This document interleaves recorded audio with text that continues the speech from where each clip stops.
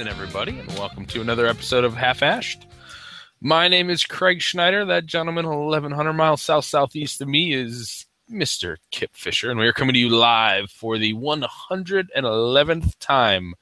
That is a lot of ones on this 24th day of April, 2015. Kip, my friend, how the hell are you? I'm doing well. Is that non-hillbilly enough for you? That's decidedly Yankee of you. Yeah, it's been that kind of day. Oh, you mean intelligent and intellectual and, you know. No, I mean humidor stuck in your phone kind of day. I didn't have a bad day. I had a day that was brightened, nevertheless, by getting that text from you. Cigar World Problems, hashtag.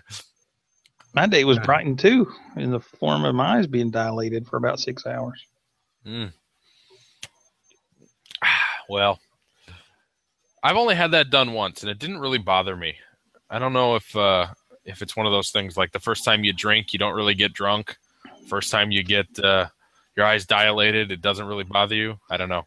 Well, I don't get that sensitive to light. It just puts everything, can't read up close.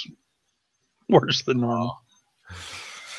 I'm not over 50, so I don't. Well, I guess I should say I'm not over 40. Otherwise, the joke doesn't work.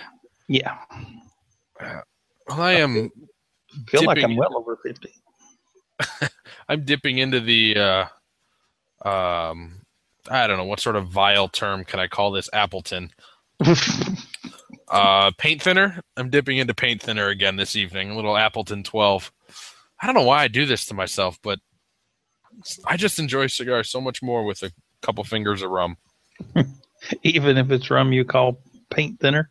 I was looking for turpentine, but I couldn't think of it at the moment.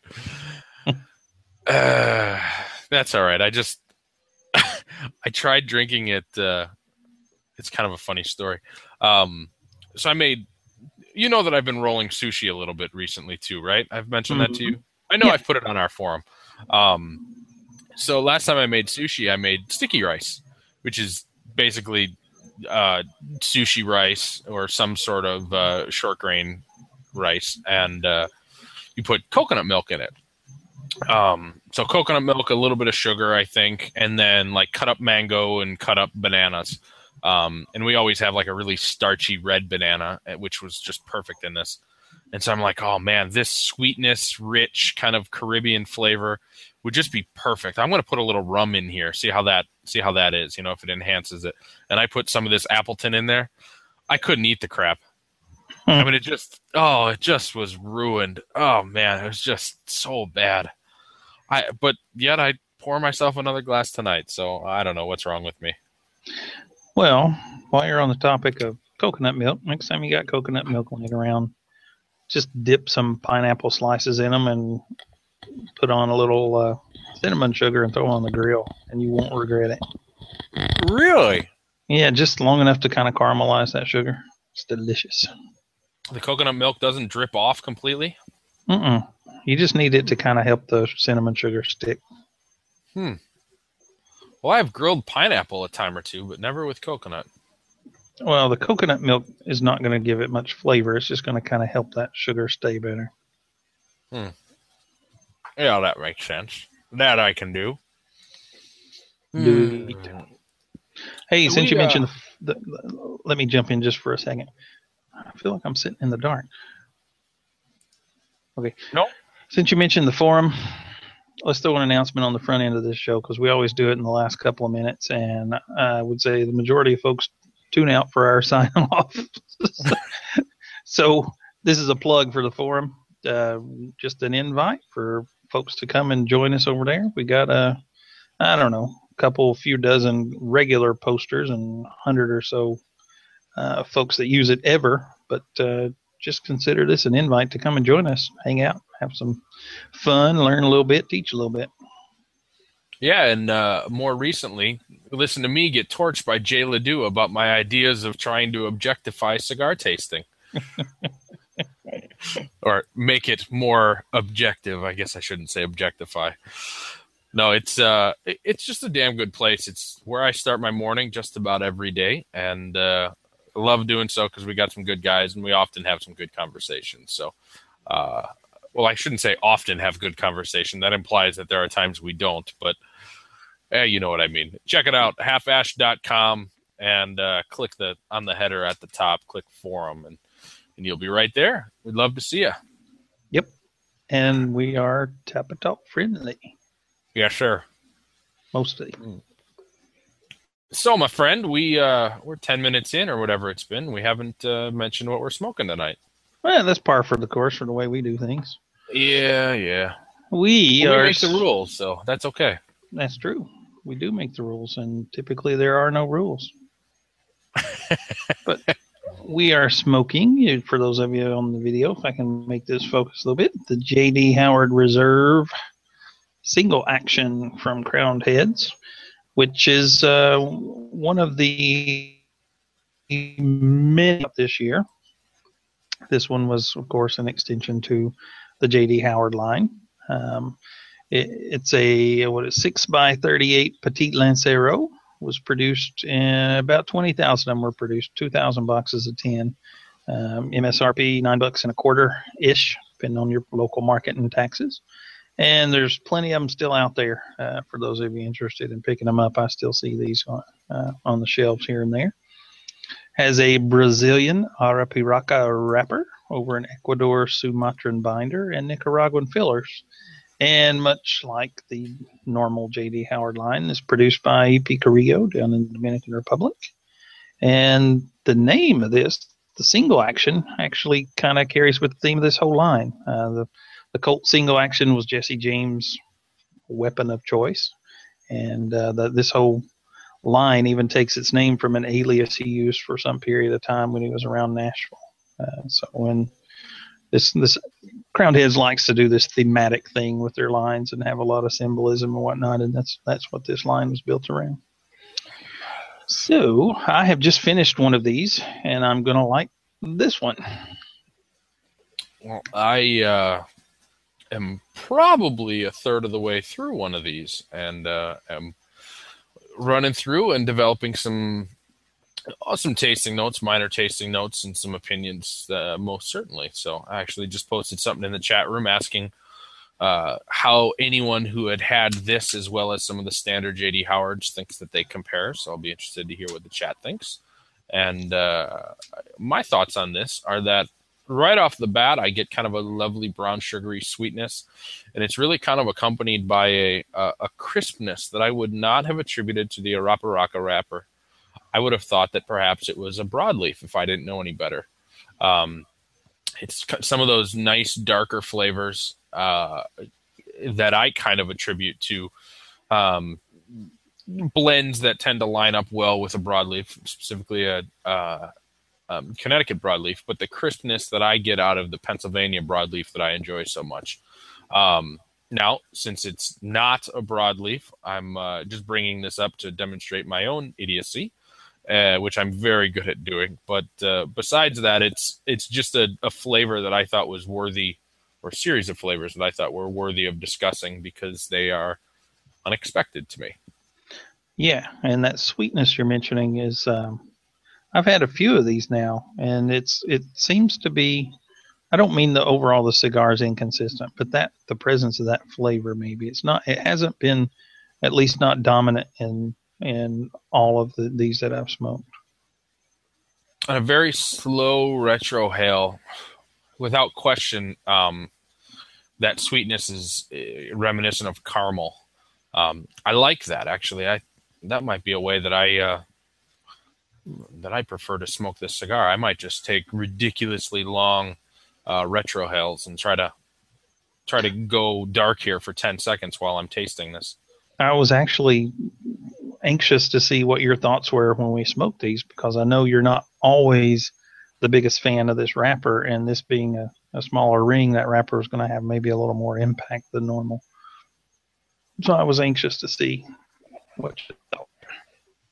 Well, the impact on it, it's probably biggest for me from an educational standpoint. It's just I came in with a preconceived notion, and it is not what I expected it to be. That can be good or bad. In this case, it's good because I usually am not a fan of it, but there's a couple cigars. So I like the Intemperance a lot, the BA 23 or whatever the heck it is from Skip Martin, and this one's performing well. Cool. Yeah, very nice. The one thing I'll add to your introduction about the cigar is that this is a typical Laguito number 2 Vitola. So this is one of the traditional Cohiba Vitolas, especially with the little pigtail, 38 by 6. It's a little bit shorter than a traditional Cuban Lancero, and is probably one of my favorite sizes. Lanceros at times can be a little bit longer than what I tend to want to devote to a smoke, but these you lop off an inch-ish, and it saves you a good half hour, so it's awful nice.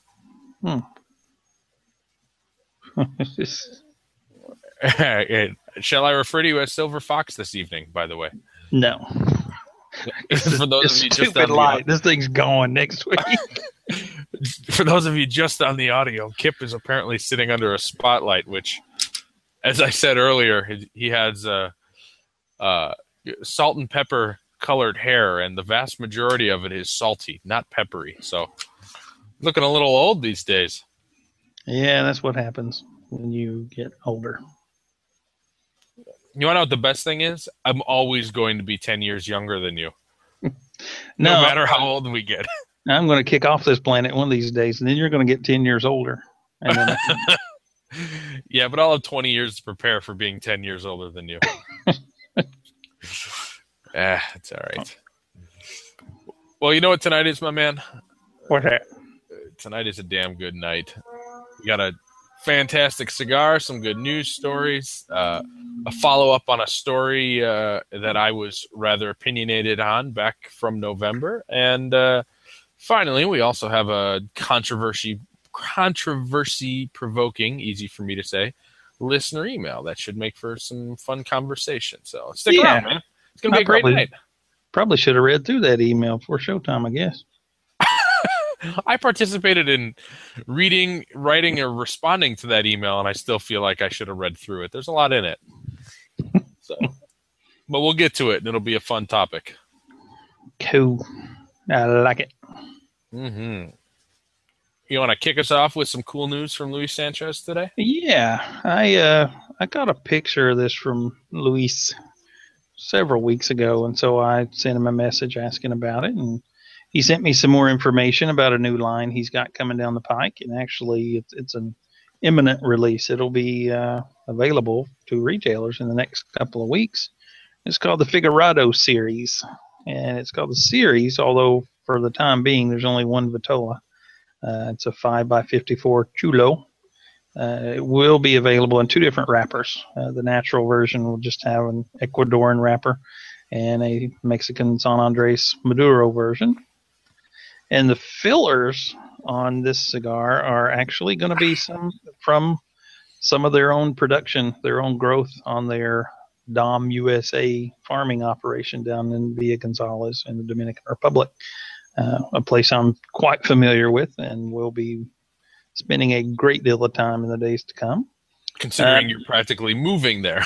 Yeah, I'm moving to Santiago and will be working in Villa Gonzalez, so I'll be right down the road within a half mile or so, actually, of where their farms are at. But, should be stateside in the next couple of weeks and available if you have a La Tradición Cubana retailer somewhere in your neighborhood. You know, we talk about Luis Sanchez and Terry Johnson, TL Johnson cigars, the whole Cuban Tradition cigar group on a pretty regular basis. And quite frankly, we've said this before, but it deserves to be said again. There are no sponsorship dollars that pass between us and anyone involved in the industry or anyone at all, quite frankly. I can't even get monetary sponsorship for my wife for this show, but that's a whole other topic. what we share is in our best interest to share with our listeners. And so when we talk about Luis and Terry and a lot of their products, this one in particular, we share it because we think that our listeners will benefit from hearing about it. And I haven't smoked this cigar, but I've smoked enough other products blended by Luis to know, and I'll talk about one of them later on tonight in our What Else You've Been Smoking segment, to know that there's just mastery of tobacco there. And now I'm starting to have a lot of confidence that there's going to be mastery in growing tobacco as well. Luis has been posting up some pictures about the Davidoff boys coming to Villa Gonzalez and taking a look at their crops. So who knows? Maybe they'll get some of the product from Davidoff. They're actually just right down the block from Davidoff's operations. Well, very nice. But yeah, visits both ways, and he called them a client. So I guess they're doing some kind of business together. Mm-hmm. But I'm a big fan. I mean, Luis has not got the national recognition of some other cigar companies, but dang, I love what he's doing. You know, it's kind of funny. You look around at, I think you coined the term co-opetition, right? That was you? No, that was Cigar Coop. Oh, well, I was just going to refer to him.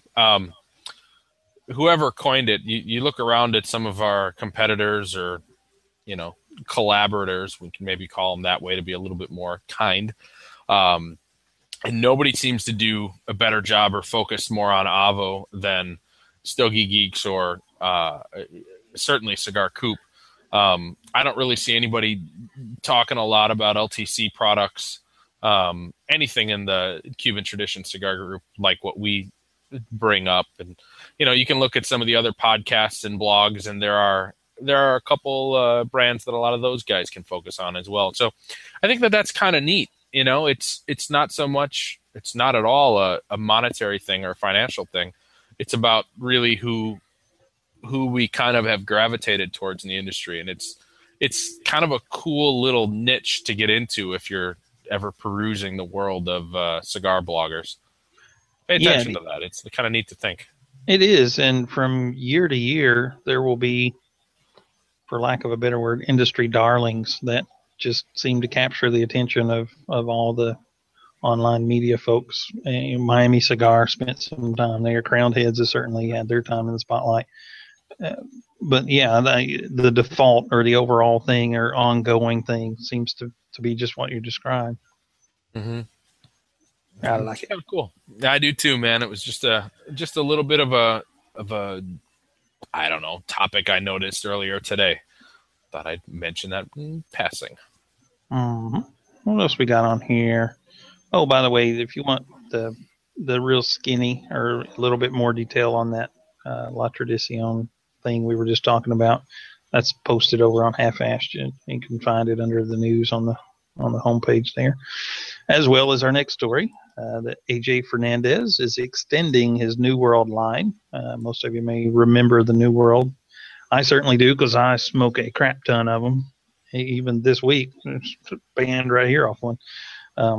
But he is adding a Connecticut version, and of course, just be called the New World Connecticut. And it will feature an American-grown Connecticut shade wrapper, which is a dying breed to have that Connecticut actually grown in the USA.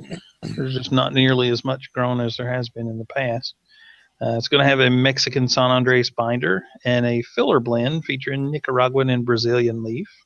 And by the way, this is not just taking the New World blend and putting a Connecticut wrapper on it. It's an entirely different blend. The regular New World has what they call a dark Nicaragua wrapper, a Jalapa binder, and a filler blend of Viso Ometepe, Condega Ligero, and Esteli Finca Soledad Ligero.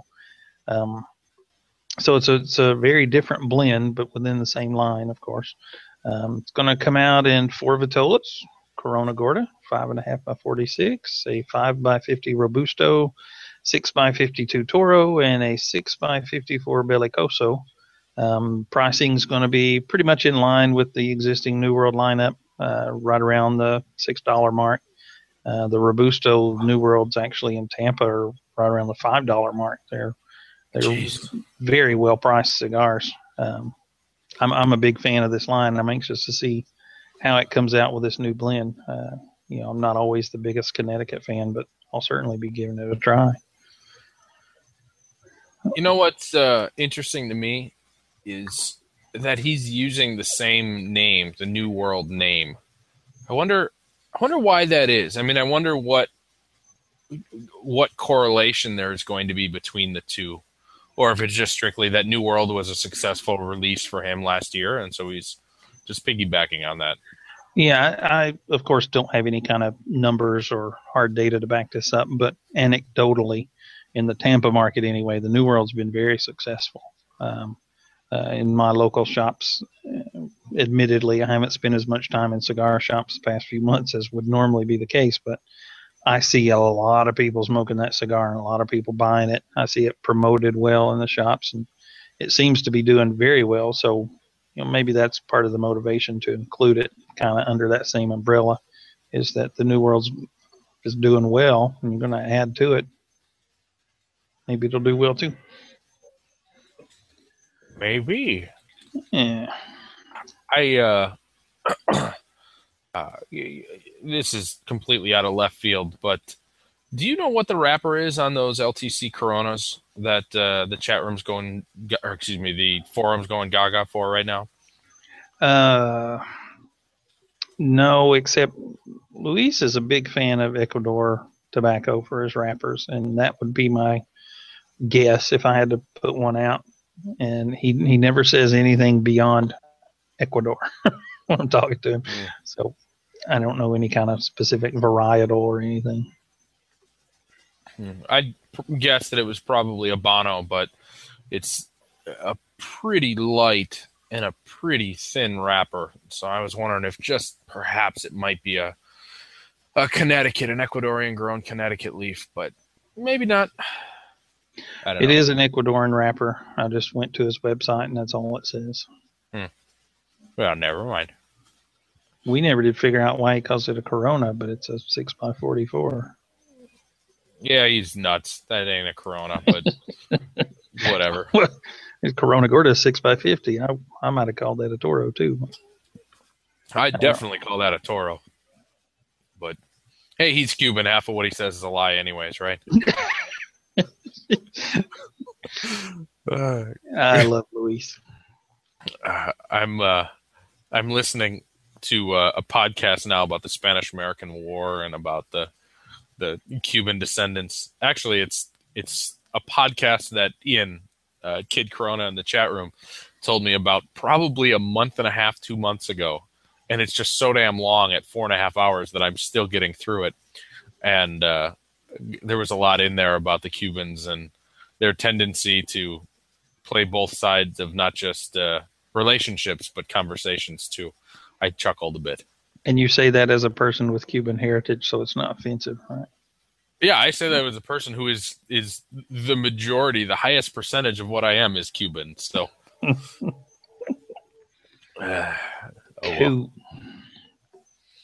Well, what else?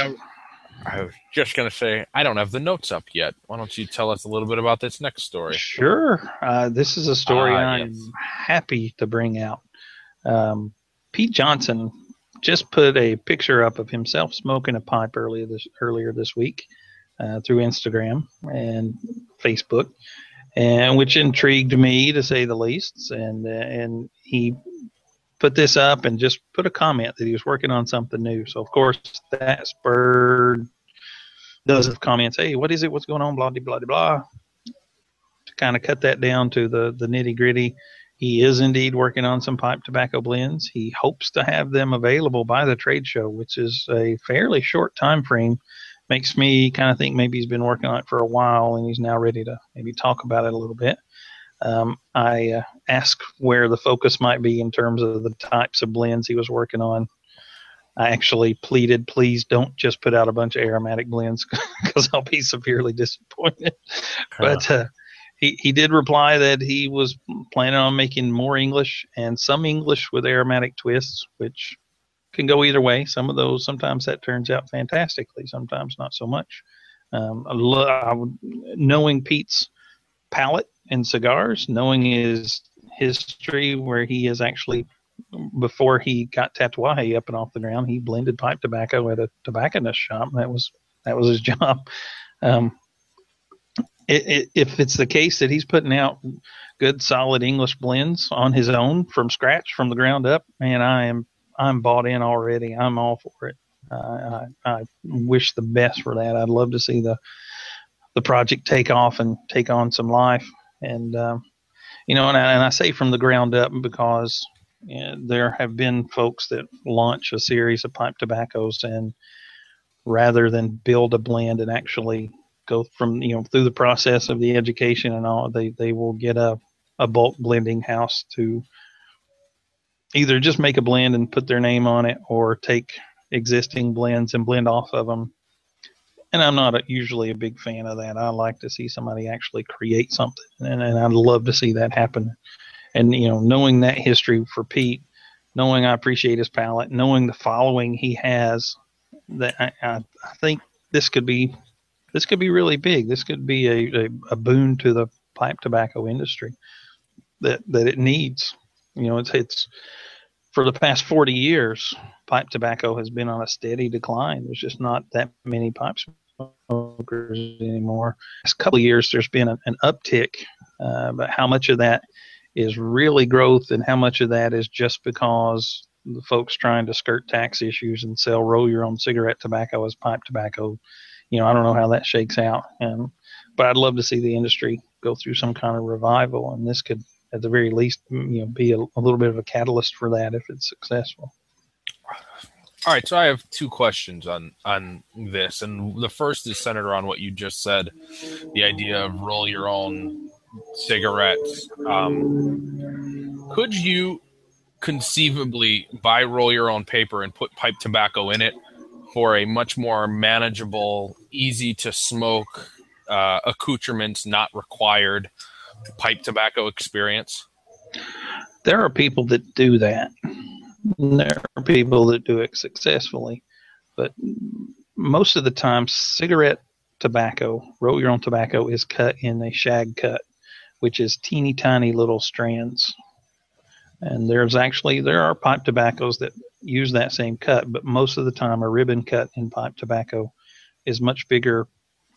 It's more coarsely cut, and so it's a little harder to manage in a cigarette style, and rolling it up. But yeah, it can be done. I remember a movie, maybe 5-10 years ago. I'll say 10 years ago. It was a black and white about Edward R. Murrow. Good Night and Good Luck, maybe. Mm-hmm. Maybe that was the name of the movie. And so much of the movie was just accompanied by cigarette smoking. And I'm a huge film buff, for those of you who don't know. Never really participated in it from a production standpoint whatsoever, but I really dig it, and it's something that I'm very passionate about. So I saw an interview with the cinematographer, and I believe that he said that one of the things that he worked out when they were starting to do shooting tests was that they changed all the cigarettes to pipe tobacco because the smoke had so much more body that it provided just essentially like another set piece. It was just the perfect accompaniment to what the actors were doing on screen. And so when you just said that about the roll your own, it got me thinking, and I wonder how difficult that would be to do. If you're someone like me who I don't carry a pipe with me, I have makeshift tamps. This is a cork. I don't know if you can see this, but this is a cork top to a rum bottle, and it is absolutely perfect for one of the two pipes that I have now. Thank you, Kip. And it just works perfectly. It's just the perfect diameter and leaves a little bit of space on the sides, doesn't put it out, and it's great. But if I don't want to carry that with me in my truck, but I'd still like to taste some pipe tobacco, it would be kind of nice to have an alternative. Although I fear it would look like I was smoking a joint everywhere, but I don't know. Or you're a convict. Or I'm a convict. Yeah. Not in Florida anymore. They banned tobacco a couple of years ago now. Wow. Yeah, it was a tense period of time from that October till the following spring. I can imagine. Holy cow. Oh, yeah. Before that, it was all roll your own because at that time on the street, a pack of cigarettes was about $4, but the inmates, they wanted a pack of brand name cigarettes. They had to pay about $7, almost $8. So they rolled their own. They called them rips. They're rolled in prison, and they used top tobacco. Now there are tobaccos out there that work universally. Prince Albert, the quintessential American tobacco, which is just about a straight burley. It's been cased. It's nutty and sweet. And if you're going to buy a drugstore, if you're going to do that, that's the one I'd recommend. Not any of them that are, that are of any value whatsoever, in my opinion. But that one's not too bad. Anyway, it's cut really fine. It'll roll it up in a cigarette, put it in a pipe, and do whatever you want to with that. I might experiment with that. That would be kind of fun to be able to try pipe tobaccos on a more regular basis. I know this week I've actually had a craving more for pipe tobacco than cigars. Yeah. Oddly enough. It happens. And it's funny that I cannot even fathom a reason. Pipe smoking seems to be seasonal for guys that go back and forth to pipes and cigars. I'll smoke a pipe much more readily in the wintertime than the summer, and I don't know why. No particular reason. It just tends to shake out that way. You don't have winter and summer. You have summer and the rainy season. We got about a week and a half of winter. If you combine the last 10 years, I'd agree with you. Well, not what I'm about to be in, though. That's going to be summer and summer. Mm-hmm. Well, this next story kind of chaps my ass a little bit. Sorry to the people with families living in it. Why don't you get into this, and I'll just provide the color. Now, which one are you talking about? The La Flor Dominicana? Yeah, the cheating bastages. This rubs me the wrong way. Really? I'm anxious to hear that. I don't know what the deal is. Well, what Craig is alluding to is a few weeks ago we talked about the announcement or plan that La Flor Dominicana had. They were going to release a TAA member limited blend, as they have for several years, as have, golly, I guess there's 8 or 10 companies now doing this. But they were going to let the retailers kind of do the voting with their pocketbooks. They at the TAA gathering, which was in the Dominican Republic 2 weeks ago now, gather them up, let them all smoke 3 different cigars. I believe the blend was actually the same as 3 different Vitolas, if I'm not mistaken. And then place orders. And whichever cigar got the most orders would be declared the winner. And that would be what they shipped. The other sizes that were ordered would be canceled. I don't know if they were going to replace those with this, if the retailer wanted or whatever. But the line featured an Ecuadorian Habano wrapper, Mexican binder, and Dominican fillers with a $9 per stick MSRP. And the winning Vitola was a Robusto. I think they called it a Robusto Extra. It's a 5.5 by 52. And that went out against the other 2 sizes, which, if I'm remembering right, may have been a 6 by 60 and a 6 by 54, 56 maybe. I don't recall. But the winner was 5.5 by 52. Should be on the shelves in about a month or so. It's that time of year when these TAA blends start hitting the shelves. So if you have a TAA retailer close by, they'll be available. Of course, these will not be sent out to every La Flor Dominicana retailer. These will only be for TAA members, and I think there's maybe 75, 80 members now around the country. I mean, what is the deal? Tell me what's got you riled up about this. Admittedly, when we talked about this a couple weeks back, I thought that it was a different blend in each of the 3 options, not just a different Vitola. So that takes some of my anger and couches it a bit. But nevertheless, nobody knows how many people placed orders for each of these different sizes. So I'm sure La Flor made all the cigars months ago, well, weeks ago, and just said, yeah, we are pretty sure that the Toro is going to be the winning size. We'll make the Toro, but we'll generate a lot of buzz and get people over here to place orders. So that way, we can, make it maybe stand out and be something a little different than just a normal TAA limited release. And then, great, you know what? The end of the year, when news is a little slow and there's not too much going on, we'll release maybe one of the other sizes that, if something did actually take in more orders than this Toro, we'll release it at that point. Man, oh man, I got the hiccups. I'm sorry. I just think it's absolute crap. I think that you don't put a new cigar on shelves within a few weeks. You're going to let those cigars sit for some time, and it just doesn't work out to me. These cigars have been made. Come on. Right?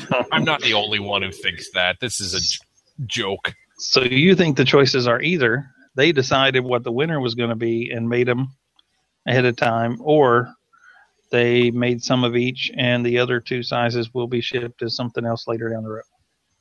Absolutely. Okay. I think probably all three. All three were made. I mean, I know what you mean. That Appleton's working on you, isn't it? Oh, you know what it is? It's my system just wanting to reject it. Oh, no more Appleton. No more Appleton. Hey, man's always got a choice. You chose to drink it. I got Appleton or water. I got nothing else down here by me. I didn't even bring the Pirate or Irate or whatever horrible pronunciation I wanted to use a couple weeks back. Oh, gosh. Yeah, I got nothing but a cold cup of coffee sitting here. Well, let's see. What else we got on here? Wait. Before you get into this, what is the coffee you're drinking tonight? It is the Honey Bear twin engine. Which have is you other reserve?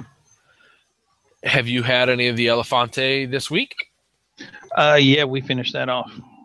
Did you notice? Okay, if you finished it within a week, that you probably didn't notice a major difference in flavor, did you? No, not at all. However, good. I have an interesting story about this Honey Bear. Yeah, I read the bag that they're sun-dried this or that, whatever, brings out the natural sweetness of this bean. And being the skeptical, non-coffee snob kind of guy that I am, I thought, whatever. It's coffee. Put it in the first pot, started brewing it just in a regular drip maker. And in about 10 minutes, my son came through the house. He's like, "Is Mom making brownies? I smell chocolate." It was the coffee. Wow. Yeah. So kudos to Colin. Boy, you really pissed your son off when you told him, "Nope, it's coffee. Nothing you're going to have." Like, what? Nope. That isn't coffee. Nothing like the freedom of a parent to just ruin your kid's day. Yeah. That's what I do. It's my job. Well, let's see. We got a story here. It's a couple of weeks old now. I need to get an update on this, and I haven't. But this is a home story here from the state of Florida that our illustrious leaders in Tallahassee are trying to make it a little harder on state employees who smoke. And this is actually following quite a few municipalities around the state that have already done this. And the company I work for is a pseudo state agency. We're kind of in a gray area. And this is, I was grandfathered in. I smoke cigars. They know it. I fill out a tobacco affidavit thing every year that's what I'm doing. And I'm not quitting, and I'm paying more for insurance for it. But as of 2-3 years ago, the company I work for no longer hires anybody who uses tobacco of any kind. And so the state is trying, or they've at least published an intent to end hiring any tobacco users whatsoever throughout the state government, to include e-cigarettes. It's nicotine usage of any kind. They're not going to hire them, not going to allow smoking or tobacco use in any government-owned buildings or vehicles, etc., to include break times when employees are on breaks. This would all go into effect in July of this year, 3 months from now, if it goes through. And then over the next couple of years, they would phase in some more stringent things, including a $20 fee from every pay period. And I kind of looked into that and read the little government register thing. I need to dig that back up too. It's not an increased insurance premium. It's a fee. You just pay a $20 fee out of every paycheck for the privilege of smoking, I suppose. And it's not clear what they're even going to do with the money. I don't know. It just seems ludicrous to me. It's still a legal product, but no more. If this goes through, if you're a state employees, existing state employees, I imagine will be grandfathered in, just like the company I work for. But if you use tobacco, don't try to get a job after July with the state of Florida should this go into effect. Good gracious. Is there going to be like random drug testing or random nicotine testing like there would be for drugs? Yes. Wow. Absolutely. If most of the private companies that do this already have that in place, there's random nicotine testing. If you fill out this little affidavit I have to complete every year, I have to disclose that I smoke cigars. No, I don't want help quitting. I don't want to quit. And I just pay the extra for health insurance. But if I fill that out as a no, or I submitted a form now that says I don't smoke, they would test me for sure for cotinine, which is a derivative of nicotine in your bloodstream. It really is a joke. I mean, we've talked about this a bunch. I mean, there's been a lot of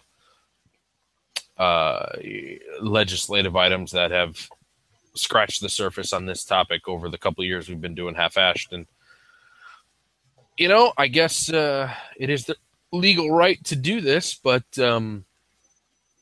it just seems a little counterintuitive when there's such a someone in the chat room says, but we're legalizing marijuana. We're going opposite directions with a lot of things, and it doesn't quite make a lot of sense to me.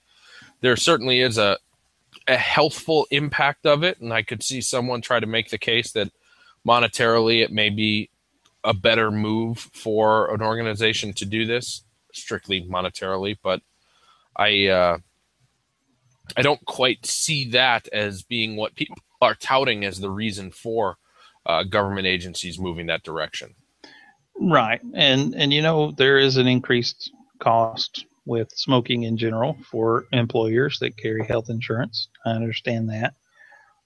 But somewhere's got to be a line. I mean, I can tell you what's going to happen next is they're going after fat folks, going after overweight folks, because that's a higher cost and a higher risk as well. And it's a huge one. It's not small, and it's not even small compared to smoking. They're very similar. They actually go hand in hand in a lot of ways. But, we can't eliminate everything. I understand insurance companies are not humanitarian agencies. They're a business. That is true. As with hospitals, I guess. Well, this story. I'm sitting back. I'm waiting on my popcorn. All right. So this is a bit of a follow-up, as well as a new introduction of some information regarding a previous story that we talked about back in November. So I have in the notes but in all reality, I had some very choice words for a few statistics shared from an organization called Cigar Sense. Way back when, I think it was our November 7th show. Is that what you said, Kip? Yeah. We had, I don't even remember how we obtained the information, but we got some results from a survey that Cigar Sense, this organization, put out. And to be brutally honest, we torched the results. It was things. Some of the results that came back were that let's just say cigar smokers, a very high percentage of cigar smokers said that the flavors in a cigar were the most important thing, and then a nearly equally high percentage of cigar smokers in this survey said that they were unable to detect specific flavors in a cigar. And just there were a lot of kind of head scratching or just odd irregularities in the statistics of this survey that had been published. So we talked a lot about that and had some questions. And I believe we even had a follow-up note from the originator of the survey and the owner of this company, Cigar Sense.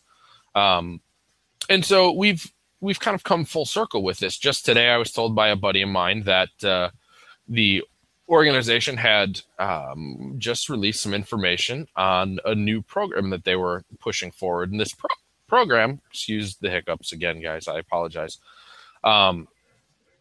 This program is actually putting forth an effort to publish a cigar review site that will learn your palate and recommend cigars that you may like based on a pretty extensive database of 1,200 cigar reviews that are already published by a control group of smokers. It's really kind of a unique idea, this thought that a cigar review site will develop knowledge about what you like and what your palate has a tendency to appreciate or detect, and recommend like products for you. And I thought that this was worthy of bringing up again, because I really am looking forward to knowing how this database, these cigar reviews are going to, or how they were developed with that information on that original survey that was conducted, and those statistics that were shared, that were published. So I'm very interested in this because if some of the questions or irregularities that we brought up, or that we kind of scratched our head in regard to, are worked out, or perhaps had a reasonable outcome behind them as to how they impacted this cigar review process, I really think that this program could be useful. So I see it primarily as a help for new smokers. People who are just getting into cigar smoking can go to cigarsense.com, become affiliated with the organization, put in cigars that they like, what tastes they may or may not have gotten, or what they're looking for, and this organization will recommend things specifically catered to them. That to me sounds like it could be a really useful database for the new smoker who's looking to be diligent with staying within a certain niche of what he knows he likes, or helping them branch out without perhaps wasting money on cigars that otherwise wouldn't be in their wheelhouse. So that's one main benefit. And another is that I think for those who are a lot like me, who don't reach out to a lot of new cigars on a regular basis, this might be a way to help us kind of pinpoint our focus and see, you know what, I generally like X, Y, and Z. This new cigar seems as if it would line up with that. I might give that a try. But that new cigar from X manufacturer does not seem to be in my wheelhouse. I'm just going to kind of skip it, not waste my time. I'm going to stick with what I know works for me. So that really is the rub here. The fact that this program will determine what will fit your tastes based on what else you like. So that was something new. It sounds like, I think Yelp does that. Obviously Google does that. It seems like it's kind of new world and very progressive thinking technologically applied to the cigar industry. And those of you who are on the Half-Ashed forum know that I've talked recently about how can we objectively taste a cigar. Is there an objective or a scientific way to taste a cigar? We obviously don't have an answer to that, but I'm hoping that Cigar Sense might be a way to, how do I put this? Objectively be subjective, if that makes sense. And head on up to cigarsense.com. Start to formulate your own opinions. Check it out. Read a little bit. There's a great backing, it seems. A lot of pedigree amongst the people who are affiliated. A lot of people are part of Cigar Journal. And who knows? I'll be interested in following up with this again after we can get through. There's a 3-page long release that I had access to this evening and a couple other things. So we'll get through that and kind of develop a little bit more of an educated opinion and bring it up to you guys again. But until then, check it out yourself. It's kind of an interesting one.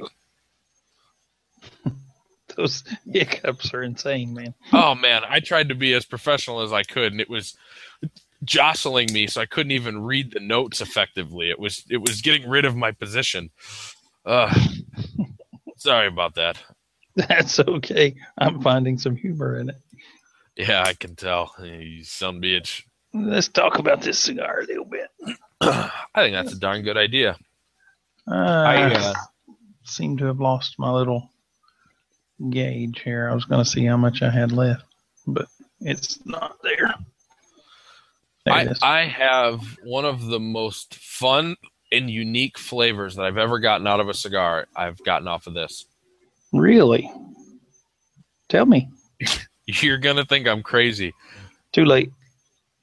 Yellow cake and chocolate frosting. Huh. Okay. You think I'm crazy? A little bit. A little bit. That is my... I'm not a huge dessert guy. But that is my favorite dessert. On my birthday, my wife makes me a yellow cake with milk chocolate frosting, all from scratch. And this cigar has that sweetness, that kind of slow retrohale, revealing caramel that I was talking about in the second third. Approaching the final third, that started transitioning over into a little bit of a chocolatey vanilla type sweetness, and then all of a sudden it hit me. It tasted like yellow cake and chocolate frosting. Wow. Craziest thing. But when I really, really slowly retroed this cigar, I would get that flavor. And it was spectacular. Cool. That's a wacky one, I know, but man. I got about 3.5 inches left of the cigar. And I don't know, we're an hour into it now, I guess. So a couple inches an hour, maybe moderately fast, although I feel like I've been smoking it slower. And I just wanted to comment that it seems to have responded well to that. Whereas the first one I was smoking before the showtime, I just kind of had it sitting here in the ashtray smoking away while I was working on the notes, and probably smoked it a little faster than normal, and it had maybe just a little bit of an ashy kind of character to it. But this one, when I say it's responding well, has a very clean finish in comparison to that first one.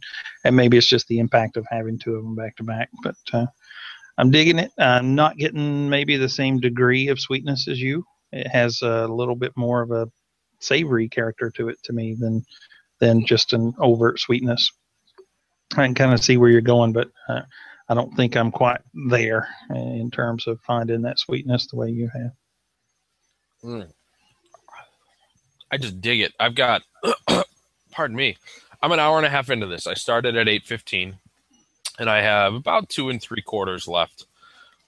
2.5, I think, somewhere right in that range I just measured. And I still get that sweetness. The finish is not as enjoyable as it was. It's starting to turn. Smaller puffs yield a little bit better result. I don't mean that it's turning ashy or acrid. It's just turning into some spice, pepper, really red pepper flavor on my hard palate. That's just a little less than appealing. That's primarily where I was getting that sweetness on my hard palate. But, ooh, sorry, that was a loud hiccup. I apologize. I haven't looked at the chat room for a while. I bet they're torching me for these, aren't they? No. Wow, they're being nice tonight. We've lost 20% of the viewers, but other than that, it's good. I can't blame them. It really is an interesting sweetness that was much better in the second, third. But right now, I still do enjoy it. And with smaller puffs, that red pepper flavor does not come through as prominently. Which is a good thing. I got nothing like pepper at all. We're having different experiences with these cigars. Wow. Not even on a retro hell. No peppery flavor, no peppery spice, no feel to it. It is still it's chewy and savory to me. Although all of my previous comments about this cigar have been about the sweetness. It's just this particular one. And again, maybe it's because, it's just 2 in a row of these things. I don't know. Still enjoying it quite a bit. Just different. Well, what else we got here?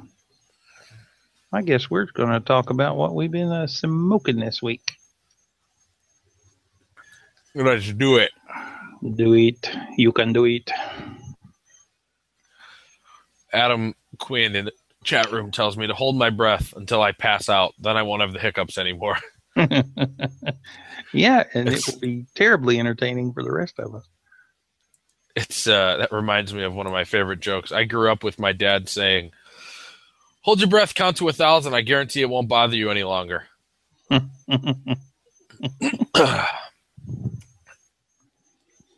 He was a caring man. Yeah, all dads are. That's what we do.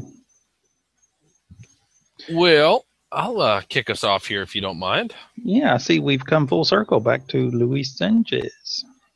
Yeah, and this really wasn't intended to be Luis Sanchez Love Fest, but the cigar this week that I want to talk about is the T.L. Johnson Legend Reserve 63 Maduro. And a couple weeks ago, I talked about this cigar, maybe a few weeks back. I believe I also talked about the Maduro at that point. And I really talked about how, or we had a conversation about how it seemed that Luis's talents are probably the right way of classifying them, had really been heightened from focusing on for so long on mild, flavorful cigars that when Terry kind of came into the mix here and started pushing Luis to blend stronger, fuller, heavier cigars, that it really kind of prompted Luis to take everything that he learned about respecting the palate and about flavor first and strength as kind of an afterthought, of pushing that and maintaining the same ideology with a cigar has to taste and perform and burn perfectly, and that's paramount. And then strength can be there as well, but it has to taste epic. And with this Legend Reserve, I feel like he's learned something that a lot of blenders I don't think have learned, and that's how to respect the smoker's palate. He's not trying to attack it. He's trying to kind of be harmonious with it. And this is a heavy cigar. It's moderately strong. There's a ton of flavor and a ton of complexity and depth, but it never is too much. It doesn't go beyond where it should. And it gets right up to that line. It's not a cigar for the faint of heart, but it doesn't surpass it. And I am not a nicotine love. I'm not somebody who wants to stand up and be dizzy. But this cigar took me right about to the edge of my comfort zone, kept me within it, and then performed admirably in terms of flavor and construction. I really, really dig these cigars. Really dig them. and I think that's a delicate line to walk, and I think a lot of folks kind of push that a little bit. A lot of blenders, just because of the scuttlebutt, the hubbub, people talking big on the internet and talking big in cigar shops. Oh, I want something stronger. I want it to be the stronger, the better, the full strength all the way in. And I think they maybe put a little too much stock into that. Mm-hmm. Mm-hmm. Well, I got a couple on here. First off, I had, here those in the video, this will focus, the Leaf by Oscar, which is, I thought was only available up at Leaf and Bean in Pennsylvania until Frankie 99 came down from the Great White North, visiting Tampa here a couple months ago. One of our friends of the show, I don't know if he's in the chat room tonight, but he usually is. And he gave me one of these and said he actually had bought the thing in Tampa. And so it turns out there's a shop in Tampa that carries these cigars, and it's a novelty, but it is a novel presentation of the cigars. He actually rolls the cigar, puts the band on it, and then wraps the cigar in a leaf of tobacco. It's kind of a neat presentation. It does, doesn't change the cigar any, but he gave me the Connecticut version, and I'm not always a big fan of Connecticut's, but I did enjoy this one for most of it. The first 2/3 were interesting. It didn't have maybe that sharp edge that Connecticut sometimes put into a cigar. But by the time I got 2/3 of the way into it, I was feeling it. And when you think Connecticut, you don't always think powerhouses in terms of strength, but this one had some strength to it, and I probably put it down before I would have, were it not for that reason. It was just a little bit much for me, and it wasn't the first cigar of the day either, so that wasn't helping anything, I'm sure. But it had a lot of what I sometimes call bright sweetness, but it didn't flirt with that crisp, sharp kind of flavor that sometimes a Connecticut wrapper will put onto a cigar. But I'm interested. I think he's got a Maduro version too. I'm going to try to get down to that shop and grab one of the Maduros and give them a try, because when I put the picture up, I got a little bit of feedback from folks that had these cigars, and everyone that made a comment that had a preference preferred the Maduro. So I'm kind of excited to give that one a try too. Yeah. Tell me a little bit about this cigar. Where are they made? I don't know just a whole ton about it. I know Rodrigo Cigars, George Rodriguez, and Island Jim, the guy that owns Leaf and Bean up in Pennsylvania. Mm-hmm. I know they're the two guys that are behind it, and I'm trying to think of Oscar's last name, Oscar Valladares. Oh. And but anyway, I don't know. I think it comes out of Honduras. I'll have to do some research because, frankly, it was just a cigar I smoked this week, and I didn't really dig into it. I don't know a lot about it because I wasn't even aware it was on the shelf local to me. I knew about it 2 years ago in Chattanooga. The tweet up, Barry Stein was smoking one and tell me a little bit about it, and that was really the last I'd seen of them. I didn't realize it was available outside of Leaf and Bean, but I guess now they're distributing those things a little more widely than I knew about. At one point, I thought that Skip Martin had some sort of involvement in that, but that was nothing more than my own assumption. So, yeah, I don't know. I mean, it's something it was a blip on my radar 2 years ago and then gone completely until now. I just simply haven't kept up with it. Interesting. I got one other one on here that I'll talk about, and this is a cigar that I had you pick some up for me. I guess it was a year and a half ago or so, close to 2 years now when these came out. Probably. Yep. The Nestor Miranda Special Selection Exclusivo Regional, which was a Midwest regional release from Nestor Miranda. And I am forever a fan of San Andres wrapper, despite my inability to identify it a week ago.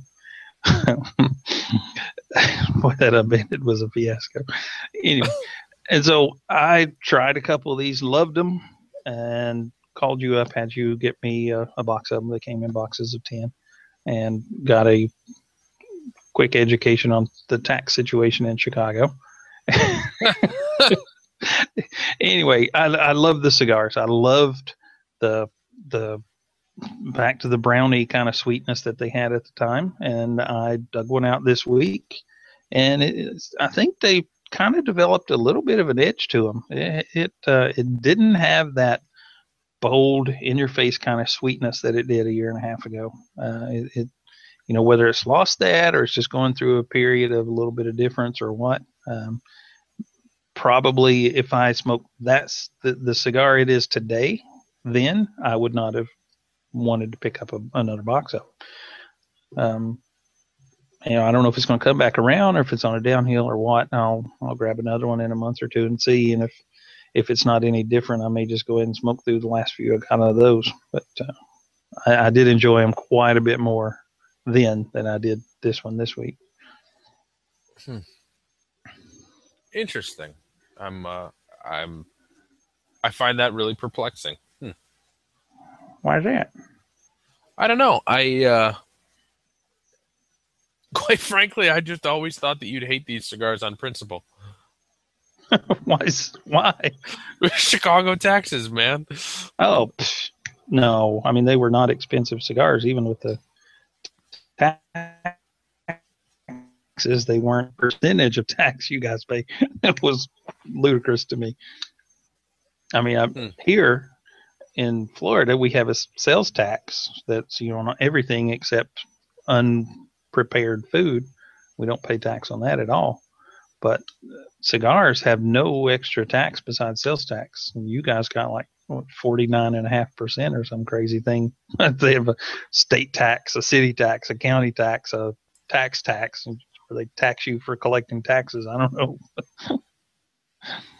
The city tax is an interesting one to me. It was like Northwest Side Chicago city tax because we can, on the receipt. I'm pretty sure that's what it said.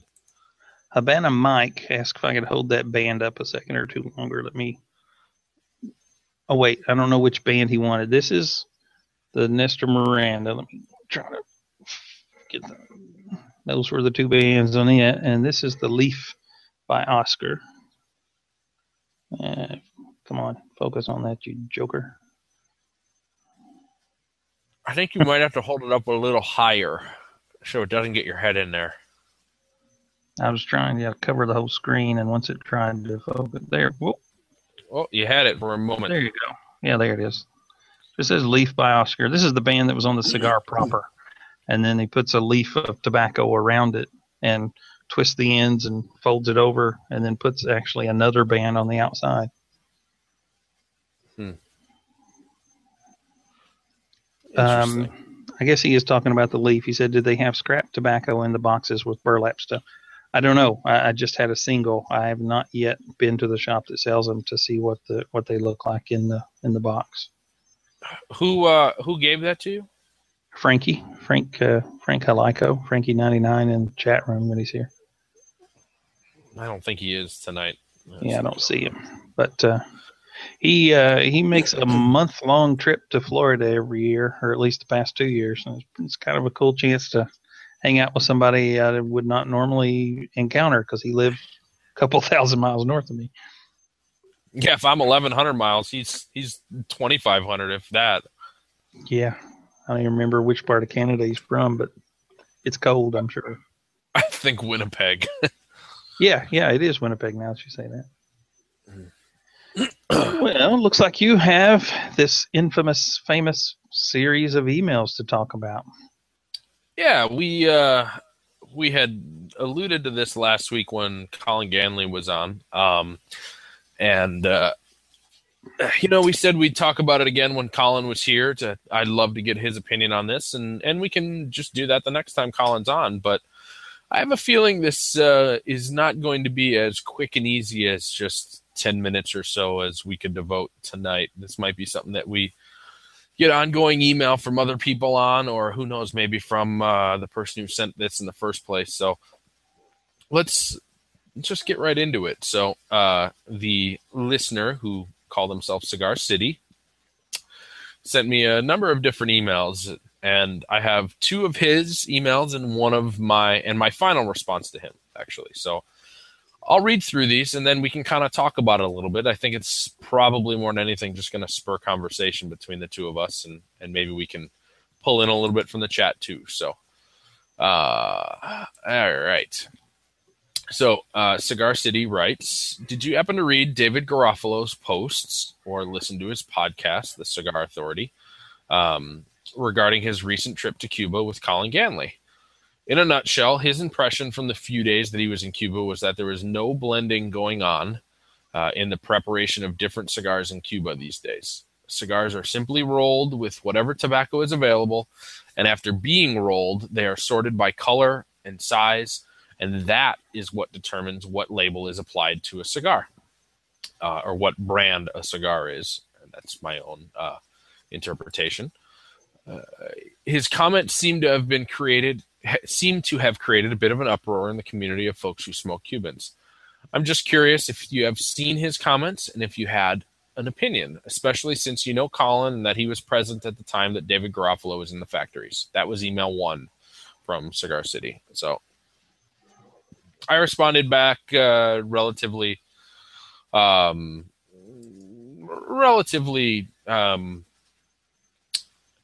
generically, I'll put it that way, and in the hopes that I could maybe discuss this on the show or talk to Colin first, whatever it may have been. And Cigar City sent a second email shortly thereafter. And he says, thanks for the reply, Craig. I assumed you would have a differing opinion to what David's was. Personally, I have only smoked a handful of Cuban cigars, so I don't have any type of vested interest. I just find the conversation interesting. I was a few episodes behind when I originally sent you the email. So funny thing is that when I subsequently heard the episode where you discussed that Monte Cristo you had recently smoked, you were discussing how inconsistent the flavors had become from stick to stick. Although I really can't/don't believe that they're producing cigars in such a manner, it would explain some of the swing in the taste profile. But then again, there are a lot of things that could cause that to occur. So my second response to Cigar City I've included below, or at least a segment of it I've included below. And so it goes as such. Cigar City, I have a different take on things. I believe a government and a company are two separate things. How the Cubans run that facet of their government is not indicative of the leap discussed in Dave's article. I'm not saying what he saw didn't happen. Rather, if it did, it happened for a different reason than he alluded to. So this is, and that was the end of my response. So I'll follow up now and kind of give some additional comments here. So this is not the first time that this has been brought up. In 2004, I think it was 2004, Pete Johnson was in Cuba. And I'm not telling tales out of school here. Pete posted this up on BOTL.org years back, maybe 5 or 6 years ago. A very, very similar story, and it's one that I've heard from other people besides Pete and besides Dave Garofalo. And it was, oh yeah, all the cigars on the on the sorting table just had random bands applied to them. They were boxed, and that was that. That was all it was. Dave had comments about that, about how the cigars were banded. And he also had comments, as Cigar City discussed in his first email, about, the cigars just were put together with the tobacco at hand, and there wasn't really a blend. So I have knowledge and opinions and some hypotheses, I'll say, rather than just opinions about some of this. And I certainly don't have an answer. I'm not a member of the manufacturing organization that creates Cuban cigars.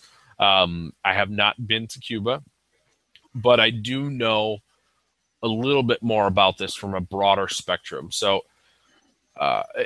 Dave's first major comments really were centering around the fact that he was shocked that there was not an in-house blender at the factories where that they toured. And I am not shocked by that. We're not working with a new world cigar industry here. We're working with, in the case of Monte Cristo, the one cigar that was brought up that I had experienced some inconsistencies with, that cigar started in 1935. That is an 80-year-old blend. I would hope they know what that blend is by now. So to think about how the blending process takes place, we know that the tobacco varietals in Cuba have changed, and they've changed most significantly since 1995, and then again very significantly in 2003, and then also lesser but still significant in 2008. And so this is, to throw out some names that people may know, it was Corojo and Criollo tobacco prior to 1995. And then the tobacco varietals changed a little bit because there were sicknesses or viruses that the tobacco crop was going through. And so the thought was to kind of stay ahead of that and hybridize the tobacco crops so as to produce or work with a crop that was more resistant to common tobacco viruses, black shank, blue mold, so on and so forth. So the idea was stay ahead of it, put out product that has a higher yield, so that way we can avoid a massive loss that would be detrimental to our economy. And it makes sense. Everybody does this. Every corporate agricultural organization hybridizes and modifies seed for higher yields or strain resistance to bacteria or viral infections or infestations from insects, things along those lines. So this is kind of a long-winded response here, but once that tobacco varietal is tweaked and the tobacco is tasted and the sensations are noted, that blend is finalized for what it was to now what it needs to be. So in 1994, the blend might have been 1 leaf from X Vega, 2 leaves from Y Vega, and half a leaf from Z Vega. And then there was a blend change in 1995 or a tobacco varietal change, which resulted in a blend change because the tobaccos didn't taste identical after the varietal of tobacco was changed. So now instead of 1, 2.5, it might have been 1.5, 1.5, and 1 or something. That doesn't add up to the same number, but you understand the point. So that, let's make the very reasonable assumption that the people in the H. Upmann factory where I know they toured and I know they witnessed production, let's say that the managers in that factory were aware of what needed to be. They handed what the blend needed to be. They handed out each of the bunchers their ration, let's call it, of tobacco that they were using. And those people who are rolling or bunching the cigars know, okay, this is the Velado, this is the Seco, this is the Ligero, and I am rolling a cigar that gets 1 leaf of this, 2 leaves of this, a 1/4 leaf of that, and boom, I bunch it, I put it in the mold, and my roller takes it later on. They're not individual blenders. They're people who are given the ingredients and they know the recipe and they make it.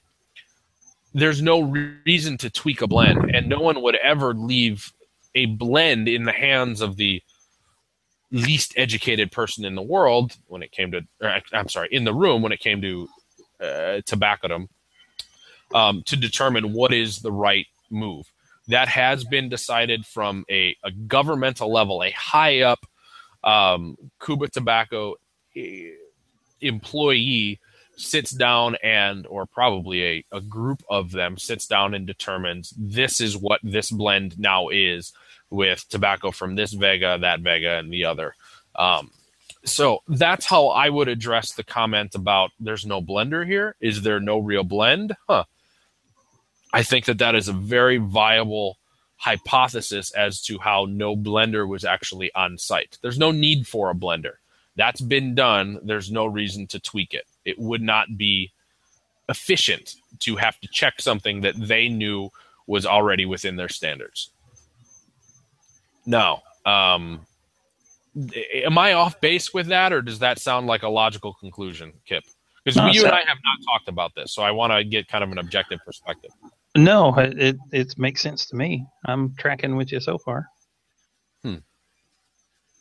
At the Fuente factory, which is the factory I've been in more times than any other, there's a couple of guys that have like the coolest jobs in the world. One is Ariel, we call him the cigar ninja because he just like fades out of the background when we're on the tour, and he's just there and then he's gone again.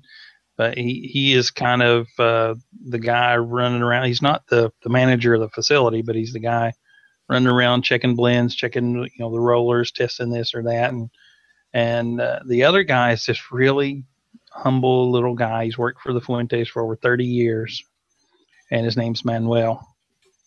And I have a funny story about him. We were on one of these tours, and there was a couple there that wanted their picture taken with him.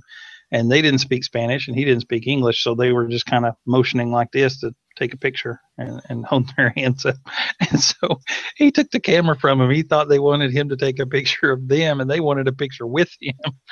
But anyway, that guy, he like test smokes all these cigars that are being rolled, and it's the most amazing thing when I've never seen the man without a cigar lit hanging from his face, except when he's like feels like he's done with one, he'll put it down, and it's not 3 seconds until another cigar has appeared from somewhere in that factory and is lit in his mouth.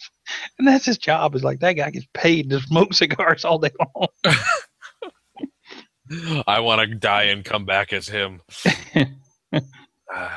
I wonder at that point if cigars are an outlet for him or if they're just a job. Yeah, I've thought about that before. I have known a couple of professional fishermen because I love fishing, but they're like, at some point it just becomes a job, and you're just tired of fishing. And those of us on the other side of that just can't even fathom what that would feel like. And I guess it's about the same. You got to get tired of smoking cigars all day long. Not that I wouldn't want to give it a shot, give it the old college try, but I imagine it does become a job. I would just hope that.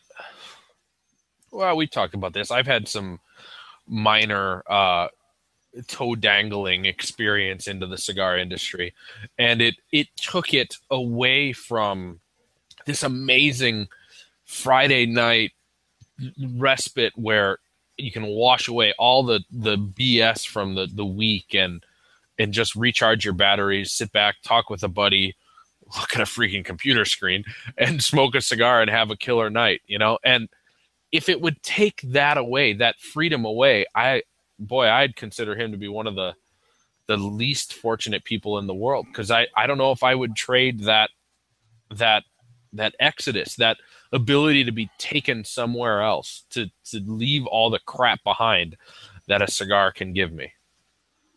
Man, I don't know. Well, I hope I'm never in that frame of mind. I hear you. Well, we have part number 2 from this email here from Cigar City, where he comments about Dave's experiences or what he's witnessed in regard to the cigars just sitting on a rolling table and then being sorted by color, and whatever shade they are, boom, they go into X box. Okay, this is a Colorado, that's going to be an H. Upmann box. Okay, this is a Claro, that's going to be a Monte Cristo box. And he was pretty adamant about this conversation that he witnessed, this very obvious thing that he witnessed. And I have had some conversations with people who are much more in the know as to the process. Perhaps so in the know that they're not just spectators. They're people who are informed. And Dave did get some things wrong. The comment was that cigars were rolled, then they were color sorted, then they were boxed, and boom. That was actually false. The cigars go from being rolled to spending time in an escaparate. That is a fact, and that is something that happens at the factories. Dave just must have witnessed that, or not witnessed that, or witnessed something that made him think the cigars were essentially coming off the rolling table and being boxed. So there's a couple facets to this part of his conversation, and that one has absolutely been confirmed to be false. Now, his other comments about the color sorted final product determining what brand the cigar becomes, that I have the least amount of hard information or knowledge in regard to. Dave saw what he saw, but doesn't it sound a little ludicrous? It does to me, and yeah, I wasn't there. I didn't see it. I don't know what he saw, but it's a couple of things. One, just in the limited experience I've had in the past 2 years of this show, the brands tend to line up to being somewhat similar. I mean, the Ramon Ayona is a good example. That one is mostly identifiable to me. I wouldn't swear to it 100% of the time, but it's different than the others. And so I just can't imagine it being as simple as sorting by color, because there are differences that seem to stand out between one brand, brand X and brand Y.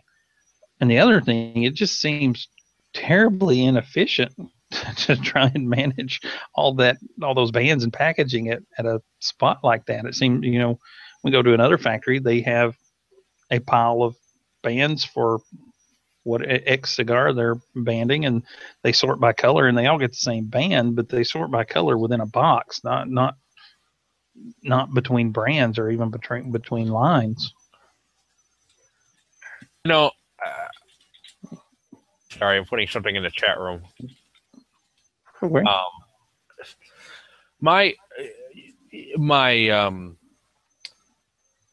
assumption here, and I can't say hypothesis because I really don't have anything that would lead me to it, but my assumption here is that what's really happening is you're seeing cigars that are being color sorted that aren't all the same size.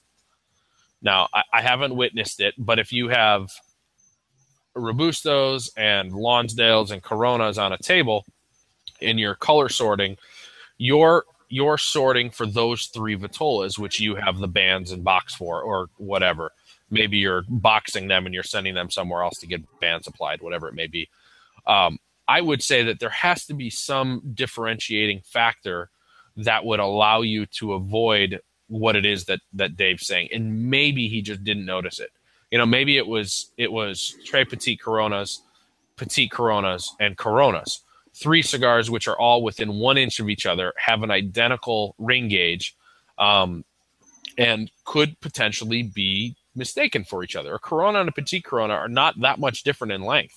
A Corona and a Lonsdale, a Corona and a Corona Grande are half inches apart, 3/8 in some cases. Maybe we're looking at that situation where, he was color sorting, but he was also dealing in multiple cigars at a time because perhaps production of the Cohiba Siglo II wasn't as large that day. They only produced a few thousand cigars, and so they had a few people who were color sorting, and it wouldn't take you that long to sort through a few thousand. So you have Cohiba Siglo II, which is a Petit Corona, Cohiba Siglo I, which is I believe a Tres Petit Corona. Those cigars are very similar in size, and so you might see that and go, oh, well, he's just sorting these cigars and putting them into different boxes. That's ridiculous. They're all the same blend. But I'm wondering if there's something else. And again, I'm making a guess here. It's not a hypothesis. It's just I've smoked a lot of Cuban cigars, a lot of them. And there are inconsistencies. I won't say that there's not, but there are also blends and absolutely specific flavors that I know a Monte Cristo is the only cigar out there that's going to taste like coffee and cocoa and that beautiful mocha sweetness. You're not going to have a Partagas that tastes that way. A Partagas P2, which is a torpedo, and a Monte Cristo number 2 do not taste the same. They do not.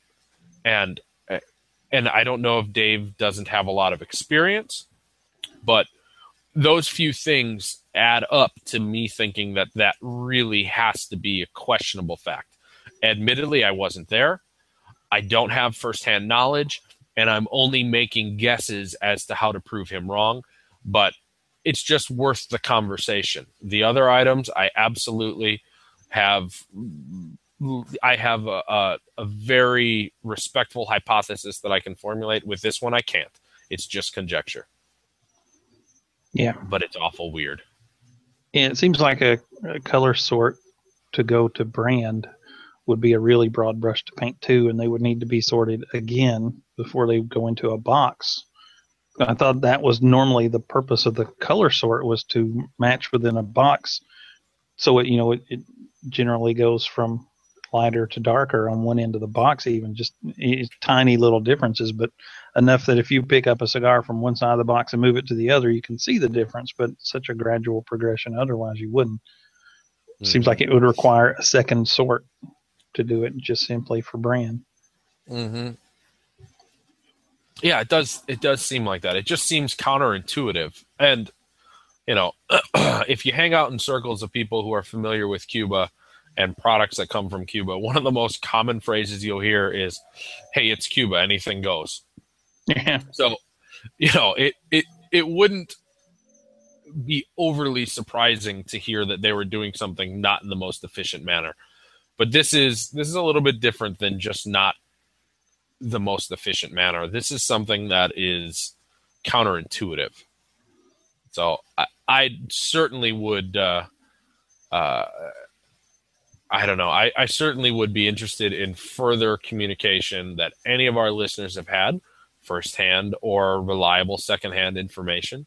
And we'd be more than happy to share it on the show, because I'm interested in this and I'd love to hear what other people say. Yeah, you're just going to have to jump in on one of Colin's trips and go down there yourself. Man, I am hoping for November. Well, I am 2 hours and 10 minutes into this J.D. Howard Reserve, and I have 1 1/4 inches left, and I believe it's time to put it out. I've got just a bit more than you, but I didn't start till later. I got 1 7/8 maybe. Good cigar. I'd say my favorite portion of it was the end of the first third into the second.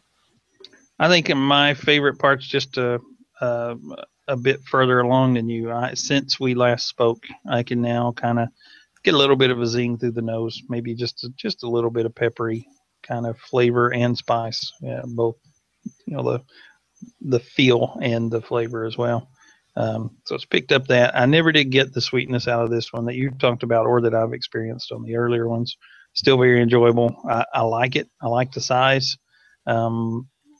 Of the crowned heads lines, the J.D. Howard's probably my least favorite.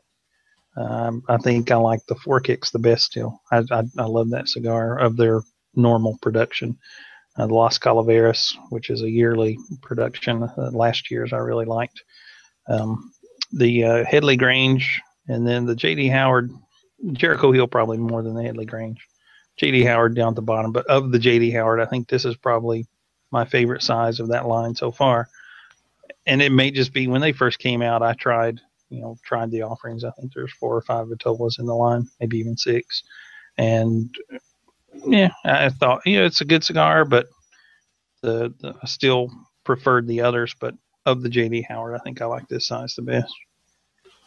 I'm probably going to piss a lot of people off, but last week we talked about a lot of stagnant blending themes and derivative cigars.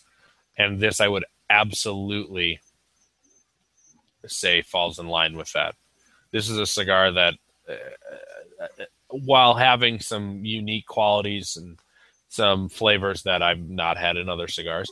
I think that it is pretty generally new school Nicaraguan flavors that are relatively reminiscent of a lot of other cigars on the market.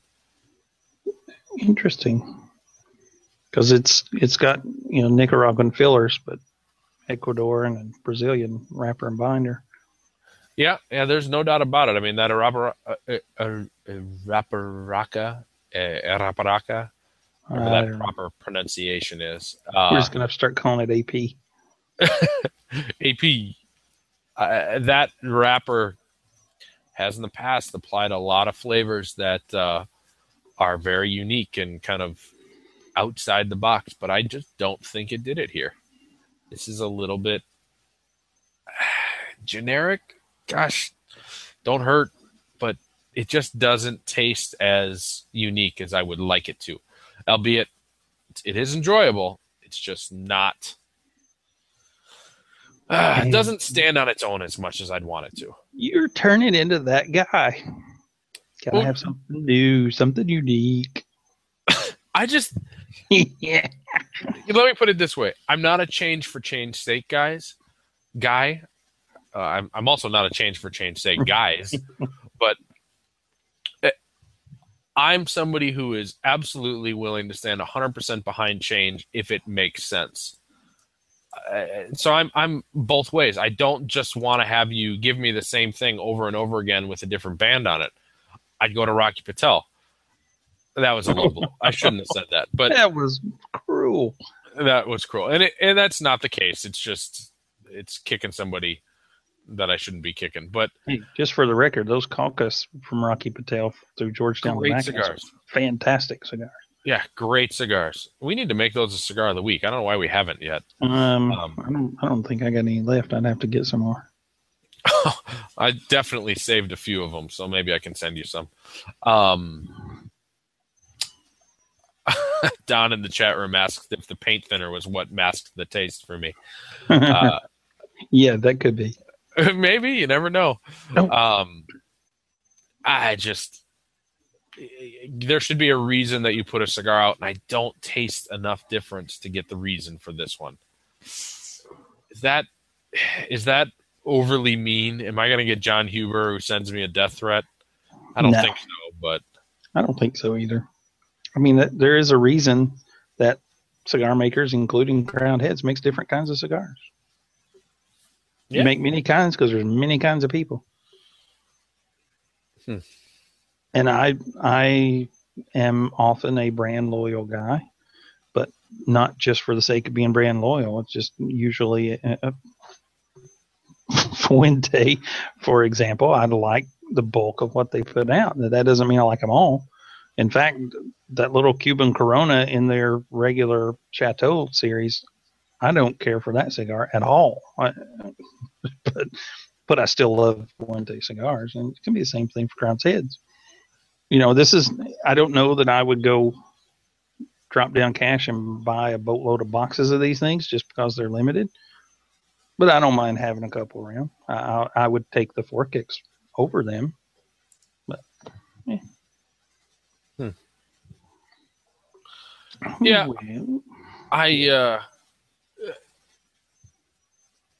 Yeah, I've beat this horse. It's dead. All righty. Well, we ready to wrap this joker up? It's 11:30. Let's do it. Well, once again, we've come to that special moment when we close the show out. And we thank you guys in the chat room and all of you out there listening to Downloaded Podcast for tuning in.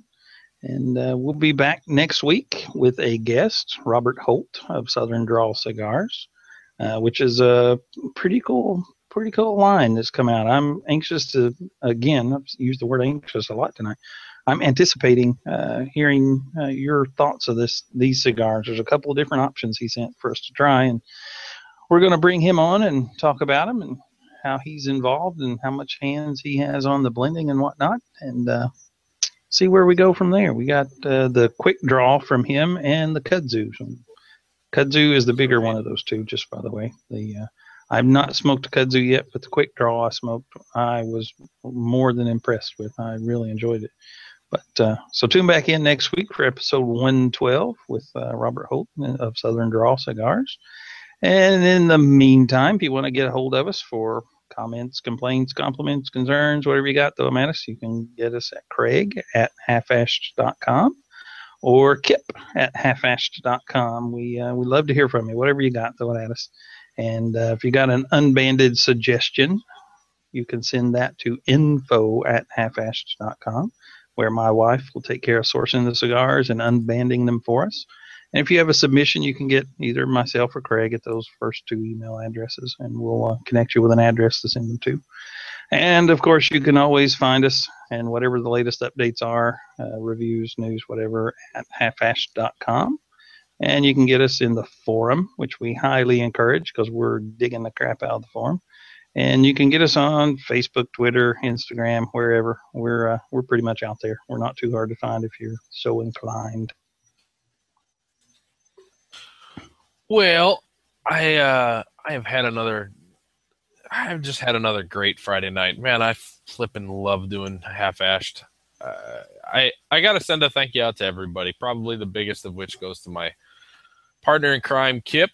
He does an awful lot for this show and a hell of a lot more than I do. So tonight's show goes out to him. I appreciate it very, very much. Everything that you have done and everything that we've got in the works for this summer and everything that will be going on short-term, long-term, the whole 9 yards. You the man, Kip. Couldn't do it without you, buddy.